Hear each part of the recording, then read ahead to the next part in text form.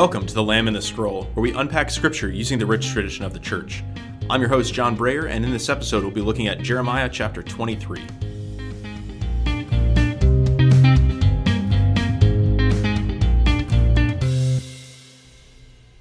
In today's episode, I'd like to do what we did last week, which was look at a passage from Isaiah chapter 40 and break it down a little bit, except obviously with a different passage. So today we'll be looking at Jeremiah chapter 23, verses 1 through 6. And I'll begin just by reading this passage to you. Woe to the shepherds who mislead and scatter the flock of my pasture, says the Lord. Therefore, thus says the Lord, the God of Israel, against the shepherds who shepherd my people.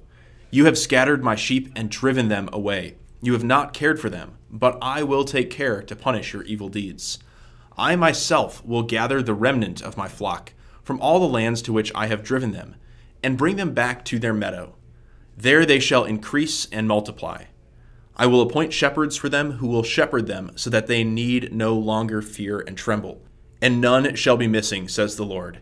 Behold, the days are coming, says the Lord, when I will raise up a righteous shoot to David. As king he shall reign and govern wisely. He shall do what is just and right in the land. In his days Judah shall be saved. Israel shall dwell in security.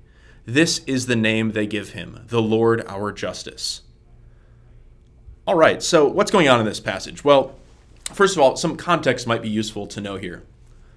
Jeremiah prophesies at the very end of the time before exile and during the exile, based on the years in which he was active in ministry, and he was active in the south, in Judah.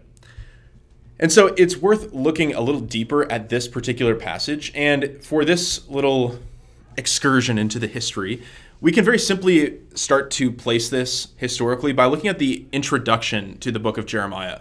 It gives us a 6-step outline of what we're going to find in the book, and this particular chapter, chapter 23, occurs in a section that is titled Oracles in the Last Years of Jerusalem. And so I think it's reasonable for us to assume, based on that we're reading a passage that is written just before Jerusalem falls. So just before the fall of the great city and then the destruction of the temple. So we need to keep this in mind because that context is going to help us to understand what's going on here. Now, in this passage, we get some harsh words at the beginning, and they're directed towards shepherds. Now, I think it's reasonable, especially based on the footnote that we have for Jeremiah 23, to assume that the shepherds, especially the bad shepherds, refer to the bad kings of Judah who have led to this destruction of the city that is impending. And the footnote begins this way: with the false rulers who have governed his people, the Lord contrasts himself, the good shepherd, who will, in the times of restoration, appoint worthy rulers. So therefore, I think it is fair for us to say that these shepherds that are being warned at the beginning are a reference to the kings of Judah. And we can see in these first two verses that we have some pretty harsh words for them. At the end of verse 2, it says, I will take care to punish your evil deeds. And so these are certainly words of afflicting the comfortable. These evil kings have some bad stuff coming towards them. And of course they do. We know the city is about to be destroyed. However, the second half, roughly, of this little passage offers great words of comfort for the people of Judah and the people of Jerusalem. There are promises of salvation, of a new king, a good king, a just king, who is going to govern wisely. And so this is a promise that at the end of the tunnel, there is light. There will be a good king who will rise up. And so these words would have told a close listener that the bad kings were going to meet their end, but that eventually God would raise up a new king to govern the faithful remnant.